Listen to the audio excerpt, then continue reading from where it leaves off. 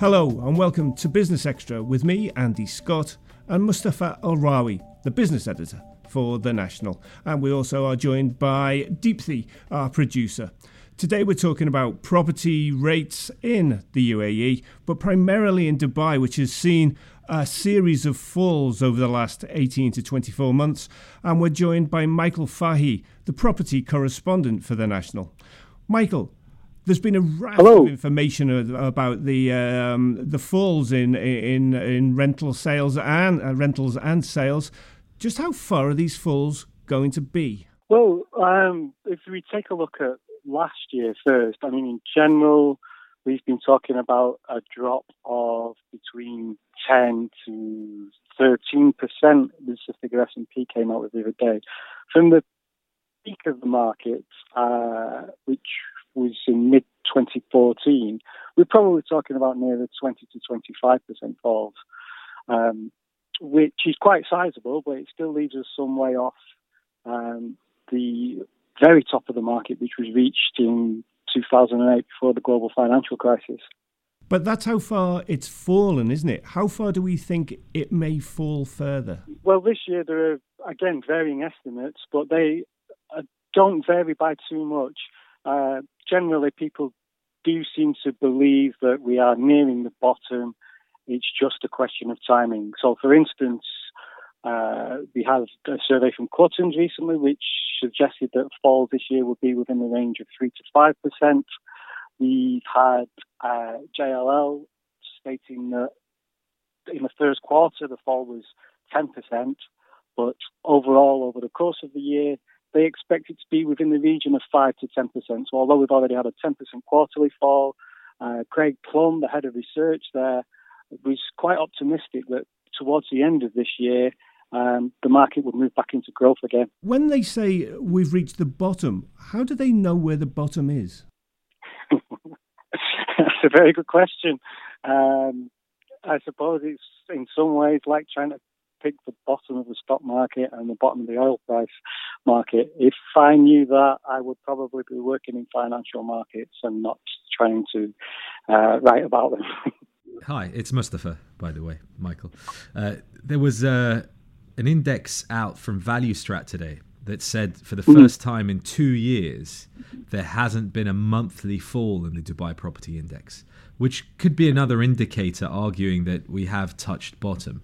We might stay at bottom for a while, but that we're somewhere at where prices are unlikely to fall much further. Yeah, ValueStrat do a basket of valuations. They take a monthly valuation from 16 different areas in Dubai, some villa communities, some apartment communities. They had called the bottom of the market a few months ago. I believe in January and February there was no movement in that index for the first time in 2 years. In February and March, it actually ticked up just a tiny amount, 0.1%. And this month, it looks like it's flat again. So from their point of view, they have seen now a consistent 4-month levelling off. Whether or not that will continue, I suppose, depends on many things in the market. If you speak to S&P in its survey last week, for instance, and FIDAR Advisory, which is a Dubai-based specialist, both of those are predicting that there's not likely to be any increase this year, and that we're looking at overall a fall of 10% or more over the course of the year. And FIDAR Advisory, it very much sees liquidity as the key. So in a market... Sorry, I just to interrupt you, but I wanted to ask, your story today in The National quotes propertyfinder.ae, the online search website, that said that they've seen, something like a 30% increase in interest from not buying, but actually just interest in property for the whole UAE again. Is that indicating sentiment now that prices have fallen far? People are saying possibly now is the time to look at buying? I suppose that is an early indicator. I don't think there's a great deal in terms of activity yet. I mean, I was speaking to one agent who worked on the luxury end of the market last week, And this particular agent was suggesting that the level of transactions at that level of the market is still very, very flat. There's not much going on unless people tend to get a real bargain. It's still very much a buyer's market, and it seems that a lot of people have sat and waited for price falls, but this may be an early indicator that that people think the market may not fall much further. Michael, one last question just before we let you go. Before Mustafa jumped in and interrupted you, of course, it was that I think you were suggesting that the liquidity isn't there from the banks. There's been some very stringent mortgage controls brought in, and the banks aren't willing to lend on properties at the moment. Yeah,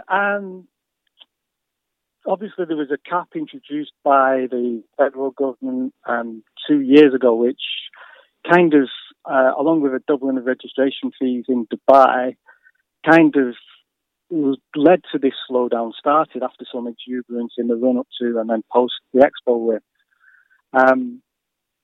But clearly oil price has an effect in the housing market as it does with everything else. Although Dubai's reliance on oil is very low, there are still buyers from other GCC markets, and the fewer government deposits there are that are going into UAE banks, then the less liquidity these banks have to loan. And even though there might be interest from buyers, there is some concern that there might be a shortfall in liquidity to help those buyers, and maybe some hesitancy that the market isn't quite nearly at its lowest levels yet. However, we perhaps can say safely that there are early signs that, as you said, Michael, the prices might not have that much further to fall. Would you agree with that? Yeah, I think I would agree with that. And I also think people who are listening to this podcast, if they are looking at buying a property or looking at investing somewhere, then if they are looking to buy off plan, there's plenty of liquidity, largely because the developers are funding these schemes themselves. You're paying in the equivalent, in many cases, of 25 to 30% as an upfront payment, and the rest is spread over the course of construction, and then you can remortgage as the property completes. If you're looking at buying something in the secondary market, as the brokers call it, or actual built houses, as most people know it, then it depends on your reasons for buying. If you feel like you are going to be here for 5 years, say, then why not? Surely the market doesn't seem like it has much further to fall. And given, even as an investor, given the yields that are currently on offer, because rents have maintained fairly well, even though prices have come down, then it's not a bad investment. Michael, thank you very much. We'll let you get back to your property show, and we'll speak to you again soon. Very interesting stuff that Michael had to say about the property market. Gives me a little bit more confidence that perhaps we are turning a corner. But Andy, you had a little bit of insight from London demand for Dubai property, didn't you? I did, yeah. Nakheel, who are obviously one of the biggest developers here, built the Palm and have now been a lot of onshore developments, are at the Dubai they're at London International Property Exhibition.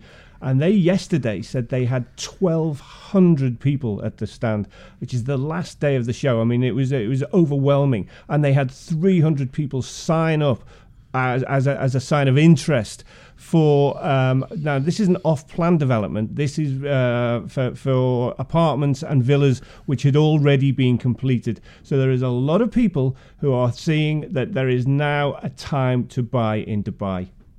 There's been a lot of movement outside of the UAE. I remember Emaar has done something in Harrods. They put up a big display both in the windows and inside the store to promote some of their projects, which is usually a bearish sign for the economy, for the property market, because it means they need to go further afield to woo investors rather than bring them here. But there's also been some movements by the regulators to help increase the appetite for property here. For example, the Dubai government loosened restrictions on being able to list your properties on Airbnb. That's true, yeah. And so in making it easier to buy a holiday home, and then when you're not there, lease it out. Before you had to go through a very limited group of agents, but now you could be listed directly. Now, on the one hand, that says great if you're a property owner, but then on the flip side, we're seeing the hotel market is softening a little bit. Perhaps that's not great news for them. That's true. It was STR Global saying that revenue per available room had dropped 16% year on year from last April, which is one of the key months here. Which is I would say one of the biggest drops since 2008. I'm saying that anecdotally, not factually. There. Well, the other stats that came out of the STR report was that demand was running at about 5%, and supply of rooms was running at about 6%. So there's definitely an overhang, which is going to put pressure not only on revenue per available room, but also on room rates themselves. However, and we were talking about this before we started recording, and it's interesting to kind of pick it up again, they also said that Dubai rates were above London, New York, other markets. That can't be sustainable. What you mean, the price per room?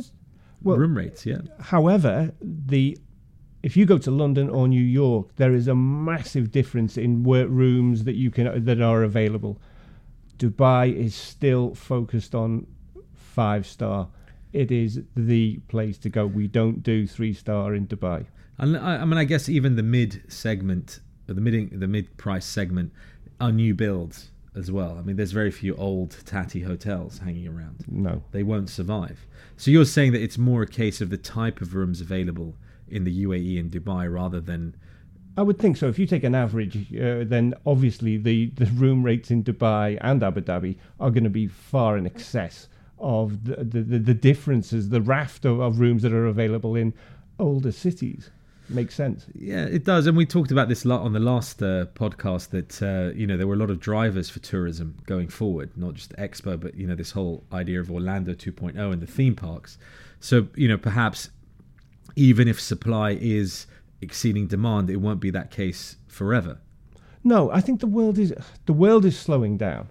I am still waiting to find the winners from this fall in the oil price. But there must be winners, and why it's not trickling through and why people aren't spending is a wider point. I think the strength of the dollar also has a huge sway, and especially in this part of the world. You're right. The strength of the dollar often, even though it's mentioned every time we talk about any story, whether it's oil prices or property or hotels, I think people probably undervalue if you excuse the pun, the importance of a strong US dollar and how it affects not just investment, but spending across the board.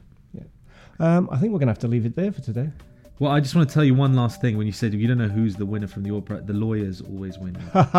Always. Yes. What's the difference between a lawyer and a shark? For answers, tune in next week. There you go.